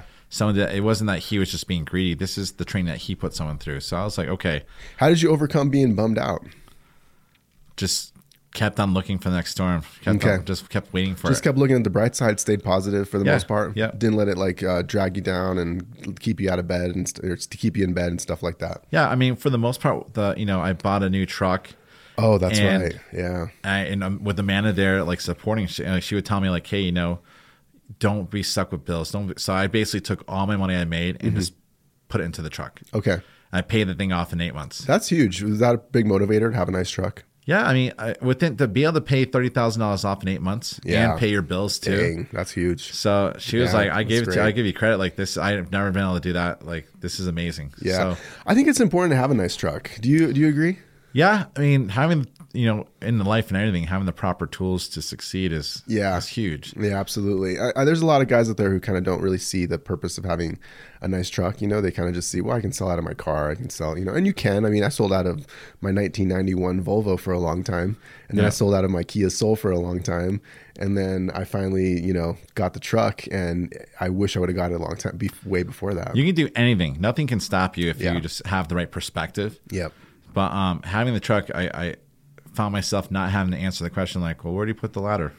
Every time I pull up, I was like, okay, people are starting to wonder what's going on. Yeah. Well, you look professional. It is the right tool. Right. So then we kind of talked, and then you kind of did. I remember wanting to finish up what you had. You kind of talked about that, and I totally respected that. And I was like, yeah, finish it up, and then you come on board with us.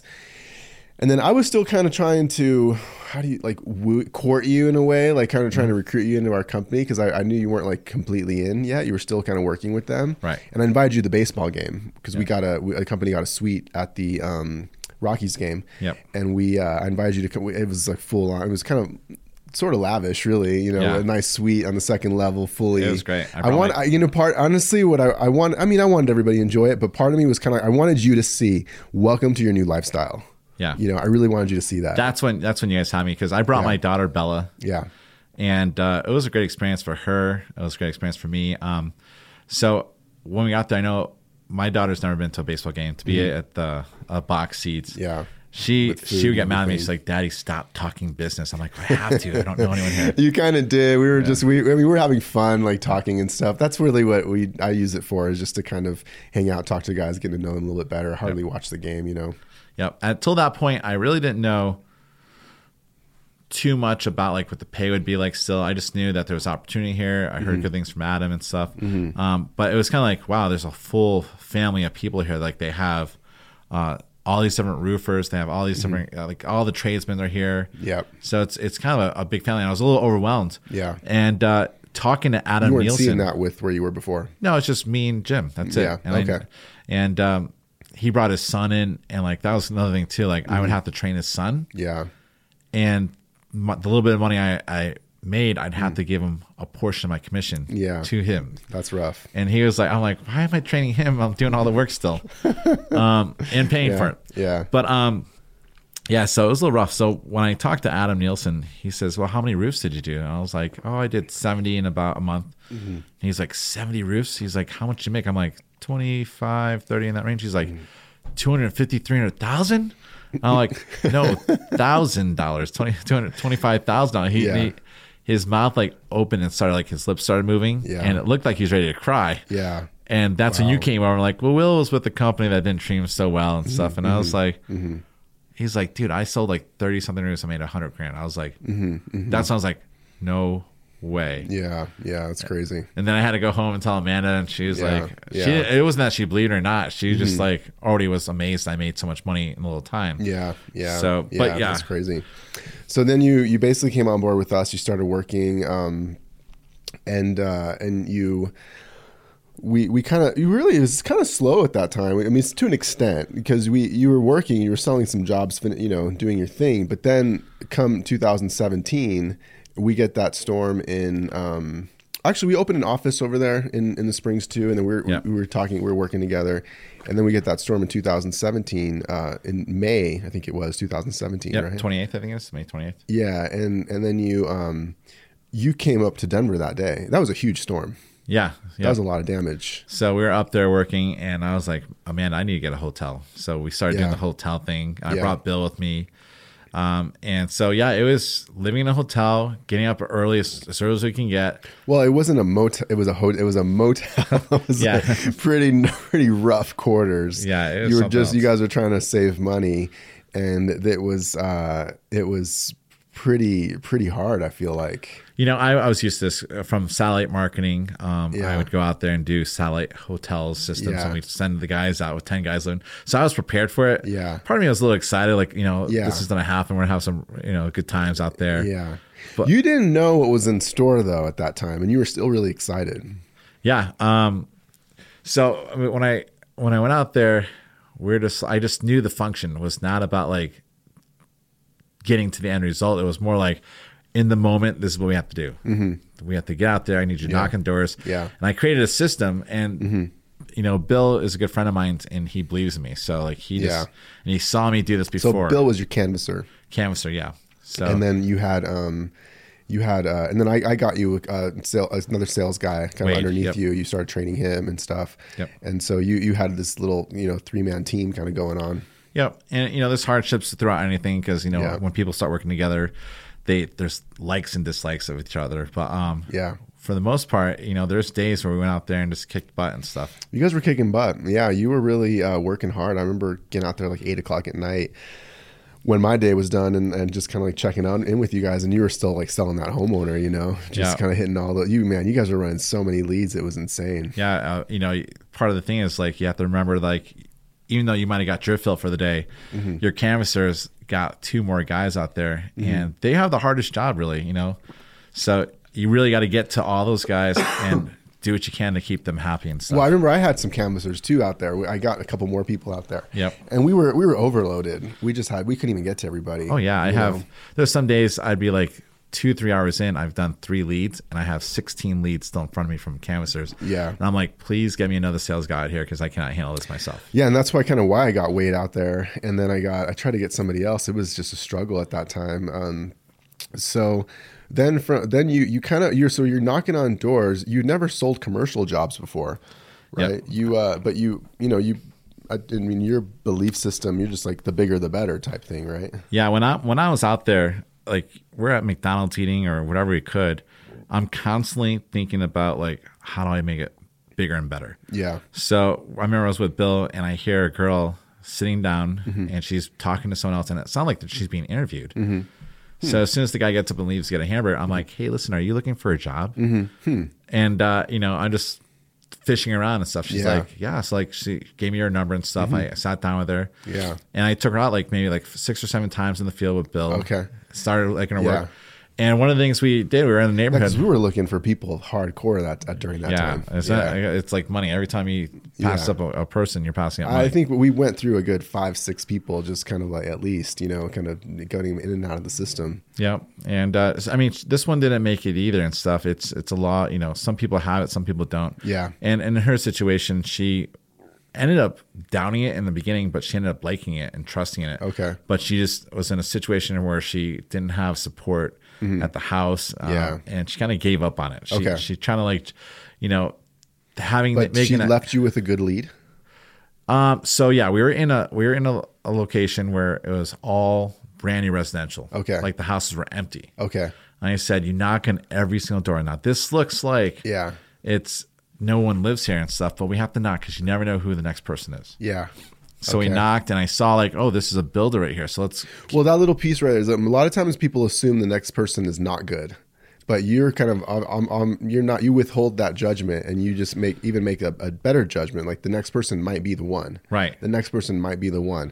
You're constantly thinking that the next person might be the one. Right. Absolutely. Right? Yeah. Okay. All right. That's important. That's important detail. It's huge. And yeah, because I slip into it where I'm just like.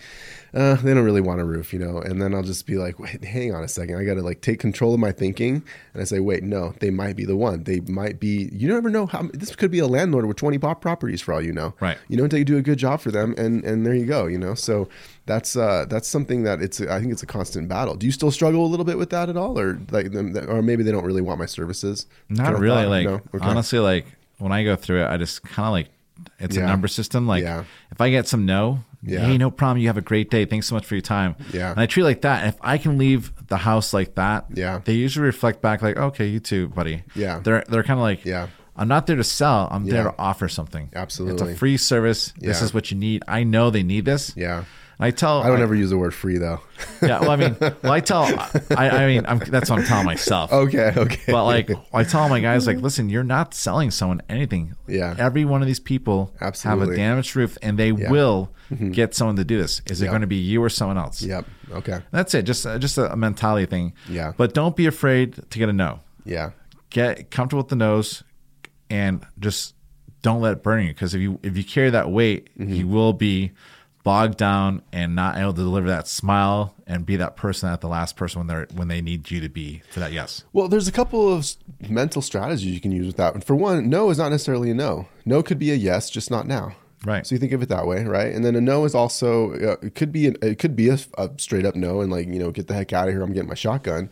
Which if that's a no, that's actually a kind of a win too, I think, because when they say no to me, they're just basically saying I'm going to give you some more time to go work with other people who really want what you have to offer. Right. So I look at it that way. I almost say like you said no, give me a hard no. Thank you. I'm going to free myself. You just freed me up some time. I'm going to go work with people who really need what I need. The quick no's are better. Yeah, quick no's are good. And then the other thing is it's I mean, I don't know. Those are probably the two dominant ways I look at no. Yeah, the no's that drain me are the sweet lady trying to offer you cookies and water, and she's trying to tell you no the sweetest way. And I'm like, oh God, lady, just let me go. So, but like, it's the guys that are real quick no's, like, hey, no. Yeah. You just be surprised how many times I've had someone that's trying to be that aggressive, like no at the door, and I'm like, hey, no problem, thanks so much for your time. Like they're like, okay, and they're fine afterwards. They're relieved. And some actually say, you know what, hold on, I'll listen to you, because you're being respectful to them still. Yeah, absolutely.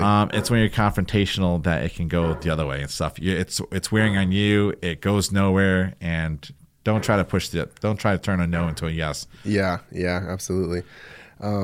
So the other thing was man, we went a long time. I just realized that. So okay, let's get to the big daddy. So okay. You're running around, you're selling jobs left and right, residential jobs, and then and this is a big deal because like I think a lot of guys want to get into commercial business, and they kind of do you hear that sound? Yeah. What is that? I think they're doing some work. Banging outside. So there's a lot of guys just kind of want to sell big jobs, and they just, including myself, and I haven't really, I've sold some big jobs, but I mostly do residential, and I think you kind of seemingly lucky. You got seemingly lucky. But it really wasn't luck. It was you being persistent, and doing the right things, and sticking with it. I was with that girl. You came across a good prospect. That new hire, Kayla, we got to that neighborhood I was telling you about, where it was all brand new residential. And I said you have to knock on every single door because you don't know which one's the right one. And we went through the houses were all empty. They had the name of the company that was selling it. I finally get to the end of the cul-de-sac, and I knock on this door, and this guy comes out. And he says, no, this is a brand new home. Everything's fine. I go, well, you know what? How about I just do this? Let me just give you a quick free inspection and just offer it to him. And he says, yeah, if you see something. And luckily, I went on the roof. Yeah. His roof was fine. It was just like one little piece of his concrete tile was chipped. And he's like, I'll be. He's like, you know what? go ahead and give me that full inspection. Okay. And then when that was done, he says, can you do me a favor? Can you stop by a few of my other houses? Okay. And after I went to a couple more houses, hey, my son has some more houses that they have, 4 or 5 houses. Can you look at those? Yeah. And then it went to stop by my landscaping company. Yeah. And then after that, he's like, you know what? I own Permagreen Products. Yeah. And he's like, that got hit by hail. That's a huge industrial building. And then he owned Ridge Valley Storage, and that was a big storage place. Yeah. And then it got to the point where he says, Will, I don't want you to sell to anyone else this year. He's like, I got enough work for you for the rest of the year. It's probably true. Yeah. So, and I got a great relationship with him, but it was all from knocking definitely on a street no one would ever. There was no cars in the street, no nothing. Yeah. Every house that you can see was empty. There was only one person that lived on that street. And Yeah. that was the right one. Yeah. Right. That's crazy. So that's kind of how it works. And that day was no's all day long. Yeah. So Really? I mean, Wow. think about that. You would have had someone new walk away from a commission that would have been worth 8 years of their pay at some like other job. Well, I think you told me that she was like, well, do you think they really want our services? The Kayla kind of said that to you. Yeah. Let's just do that one more. Yep. And that was Roxy. Yep. Okay. That was Roxy. Yep. Yeah. That's crazy, man. And That's I had nuts. 2 people with me that went with me back and forth to him. Yeah. And, he was not the easiest sale, but, I just stuck with it. I made sure I came every time. I mean, all those jobs, that had to be at least 1.5 million worth of like revenue. Yeah. At least, right? On that, just that one customer. Yeah. That one customer. Yeah. Yeah. Crazy. Because that big job, that metal job ended up being about $1 million Yeah. A little over $1 million. It was like 1.1 million. metal job. Yeah. We had to introduce 500 squares of metal. Yeah. And what's crazy is like I'm sitting here with this guy and I have like 5 residential homes. I have 3 or 2 big commercials and 1 small commercial with them. And I'm like, man, if I can just get this guy to agree, because he has a lawyer involved and stuff, and he's he doesn't know me yet. He told me that the last company he went with, he was a little gun shy because they, moved out of the state and stuff, and he was with no. He I guess the thing was the guy came into the state and bought a small business. So he fronted that he was in Colorado and he wasn't. So he was gun shy to me. I bet. Yeah, no, I remember that. And so he, I think one kind of aspect to that was we had to bring in a third party consultant to kind of help us, get with the insurance company what we needed to have a healthy budget to get the job done. Right. Right. And so that's where your kind of like level of expertise just kind of like skyrocketed, really, because that's when we brought in a public adjuster. Yep. And we started, figuring out all the details of all of that. And it was worth it because, I mean, when we brought the guy in, the insurance brought their engineers, and the engineer. Most people think, "Oh, engineers are here. It's gonna be perfect. They're gonna get everything." Yeah, and it's not true. exactly. Like the public adjuster found at least just on one of the on the commercial side, like about $500,000 more damage. Yeah. I think it's important for people to know that, for customers especially, is that like, and I think I come across this quite a bit, the older folks, is that they really, they kind of they come from a time where they would get some hailstorm and the insurance agent themselves would come out to the property after the storm, say, hey, is your property okay? And really take care of them and make sure they get everything taken care of and whatnot. And it's just not like that anymore, at all. And it's just kind of like turning into a pretty nasty fight with insurance companies a lot of time to get them to make sure we have a healthy budget to get the job done and just return them to where they were before the storm, So right. I think, it's important for people to kind of have, just to kind of be aware of that it's a lot of times there's a lawyer that kind of like talked about this, and it's called the big lie. Have you heard of that lawyer? One of our conferences, he talks about the big lie. Yep. John Howtailing, I think is his name. And so he says the big lie is based on advertising and marketing from insurance companies. And they basically convinced everybody that the insurance company has your best interest in mind. And that is kind of like the big lie, and don't get me wrong. I think insurance companies, do have people's good interest in mind, a lot of times. And I don't want to bite the hand that feeds me, because I work with a lot of insurance companies and agents and stuff, and they do take care of the customer most of the time. But when it comes to a big job like that, and they, they come in and saying, well, you're only going to need, I think they start like 400,000. Right. Right. To replace all that roofing. I mean, that doesn't even cover the material costs. Right. Just the material alone was more than that, you know? Right. So it's really hard to expect someone to find all the damage when you have that much, when you have buildings that are 2 stories high, historical buildings, just tons of little small details. How can you go through 8 buildings and find all the details in like an hour and a half? Yeah, you can't. It's impossible You with need probably engineers. 2 days. So yeah, exactly. And that's the thing is, you know, if you're someone that owns that property and you let the insurance come through, you would hear, wow, there's a lot of damage there. Yeah. Thanks. But like the misservice would be that you didn't realize like maybe 4 or 5 years you would come across something else and you're like, well, that's too late now to get that repaired. Absolutely. They must have missed it. And they're human, so you'd accept it and stuff. But having those extra set of eyes, someone that like a public adjuster that can help you guide you through this. And honestly, like there's a lot of things involved. Like people think, hey, they're motivated by money, and that's granted, there is that level there too. But well, I'm going to get Trevor in here, and I wonder if Trevor's the public adjuster we work with, and so I wonder if it might be. Well, I'll talk to him about it, but I wonder if it would be kind of a cool like special edition of the show to have both you guys in here. We can kind of go through that job. In a little more detail. And so that way when there's a commercial building owner out there, they can kind of listen to the podcast and kind of get a really good sense of the process of if they get some hail damage. Yeah. So I think I want to get Trevor in here too and do an interview with him. And then maybe we can do one where it's like a special edition where the 3 of us are in here talking about that job. I remember. Because we go into, I went into that job with you guys. We were getting a lot of details, a lot of crazy details. So but yeah, so then that kind of happened, and then we got that all done. I think we really just finished that job out. What? It was an ongoing. Months ago. That job came with so many challenges. Yeah. And I learned a lot from it. Yeah. But like, thank God I had some level of understanding of how things work. Yeah. Because when you're going through a job and you uncover something, you realize like, wait a second here, there's an outlet on this roof, and we're raising it up. Yeah. And the guys, it might snow. Yep. And the guys have it ripped apart. Yep. I now have to go ahead and figure out what electrician that's going to come out here after me begging to get them out here and get this job done. And they got to be out the same day. Today. I never met you. Yeah. Do they have the right credentials? How much does it cost? Get a quote. Call the insurance. This is what I'm going through. Yeah. Tell the guys, start working on this side here. Don't go too far because I don't want it to have the roof all uncovered. And just incorporate 10 different things so that at the end of the day, it all suits up perfectly. Yeah. And you're getting paid still. It's crazy how much went into that.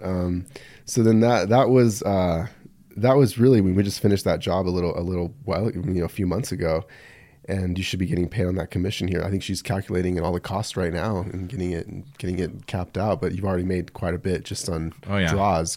Amanda's already calculating the back end how I'm going to spend it. So, so let's kind of go a little full circle at this point. Now, I mean, what's your life look like now? I mean, from having that conversation at the dinner at lunch when we first talked to like what it is now, I mean, what are some big wins that you've had? Yeah, from the time when I quit Time Warner Cable, and Amanda's like, "What are you doing? Are you crazy?" Yeah. We took our home and remodeled it. I mean, that was huge. It was huge. It's the first thing that came about that she thought was crazy is that I came home with like 100 cinder blocks. Yeah. And started building this patio kitchen outside. And she once again is like, "What are you doing to our home?" But like after it was done, it was finished beautiful. Had you always had in mind to refinish the basement? Yeah. You've always wanted to do that for a while. Always wanted it. Yep. Yeah. So you're finished. And you did it, I mean, exactly how you wanted it. It's like your dream basement at this point. Oh, I couldn't. That's the hardest thing was when I was looking for a new home, I couldn't find a basement that looked as nice as mine. Yeah. Yeah. It's pretty nice. Yeah. So everyone, really nice. But like people like would come over and they're like, they're a Time Warner Cable. And I would tell them, hey, I'm in roofing. You should come check it out. Yeah. No, but then they start coming over the house. Yeah. And they're like, roofing, huh? Yeah. Like, what is going on here? I'm like, see that truck out there? Paid cash for it. It's already paid off in the first 8 months. Yeah. So like, there was definitely like, you couldn't turn that away. Like people, but even with that. You've also gone some pretty cool vacations with your family. Stuff that's something you probably always wanted to do. Yeah. I mean, a vacation for us would be just like, it's not, even if we don't have the money to do it right then and there. Yeah. We were never afraid to go ahead and spend it on the card and stuff because I could have There was months I've had $8,000 on the credit card from spending that month. Yeah. And it was paid There's that big that month. difference though of taking a nice vacation on your card than taking it and you're just paying for it. Oh yeah, Amanda takes full advantage of her card. If I have cash, it still goes on the card because she gets like the points. Amanda took last year 2 or 3 free vacations just on points. Wow, that's awesome. Yeah. I mean, I think it's important for the one kind of is for the husbands and spouses to be on the same page in this business because the spouses have to take a lot of sacrifice. I think I mean, I was just talking to Annie this morning, my wife, and she was saying how not this summer but the summer before that I was working till 11 o'clock at night. We were working that office in the Springs and had a couple more reps over there too, and we were just and I didn't do that this summer because I have a business coach now, if I told you about that. But she's helped me just kind of make sure I don't get burnout because I've suffered from burnout over the years, and it's the worst feeling, just don't want to do anything whatsoever. And she was kind of like help me prevent that. So she's like, so I haven't been working nuts like that, and I have boundaries and stuff like that. Like I've changed. I have a live answering service now, so I can hang out with my family. But yeah. So then, and you bought a new house. You guys are moving into the house here pretty soon, right? Yep. I always wanted a house on a cul-de-sac because I envisioned the kids playing out. When I grew up, I had the park down the street. I was able to go on the street and like have fun and like not worry about cars running us over. So I found this new development. It's on the cul-de-sac. It's on the cul-de-sac. Oh, nice. We're 3 away from the end. That's awesome. Yep. And it's 1,000. It's like almost 4,000 square feet. Damn. The property is almost double the size that we had before, so more backyard for the kids. Okay. And it backs up to a park. So oh wow, that's nice. Amanda works from home, so I have her office up on the back level, top level. Okay. So that she can overlook the park. So the kids want to go play, she can just. That's nice. She has a view of the mountains. That's huge. Yeah, that's huge, man. Congratulations. That's really great. That's really great. That's what it's all about. So I was talking about at the very beginning, it's like a rags to riches story. It's not exactly a rags to riches.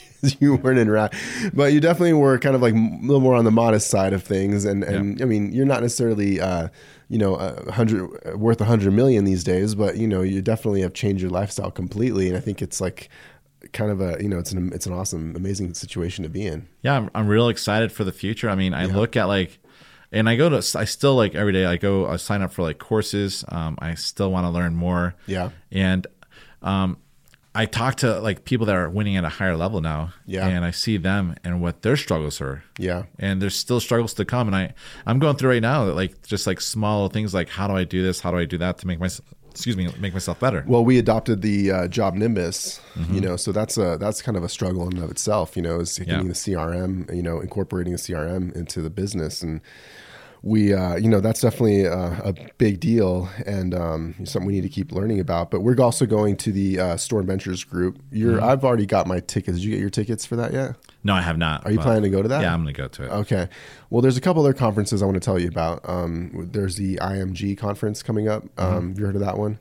It's in Anaheim, California. Yep. So I'm thinking about going to that one. There's one called D2D Con, which is like door-to-door sales con. Yep. So it's what's that superhero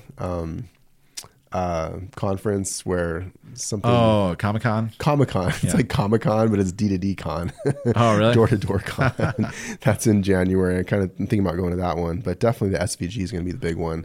And the IMG, I'm pretty sure I'm going to hit that one too. We can talk about that later. But yeah, man, it's pretty. I think the point is that keep learning, keep working hard. We're at a certain level right now, and it's just the sky's the limit.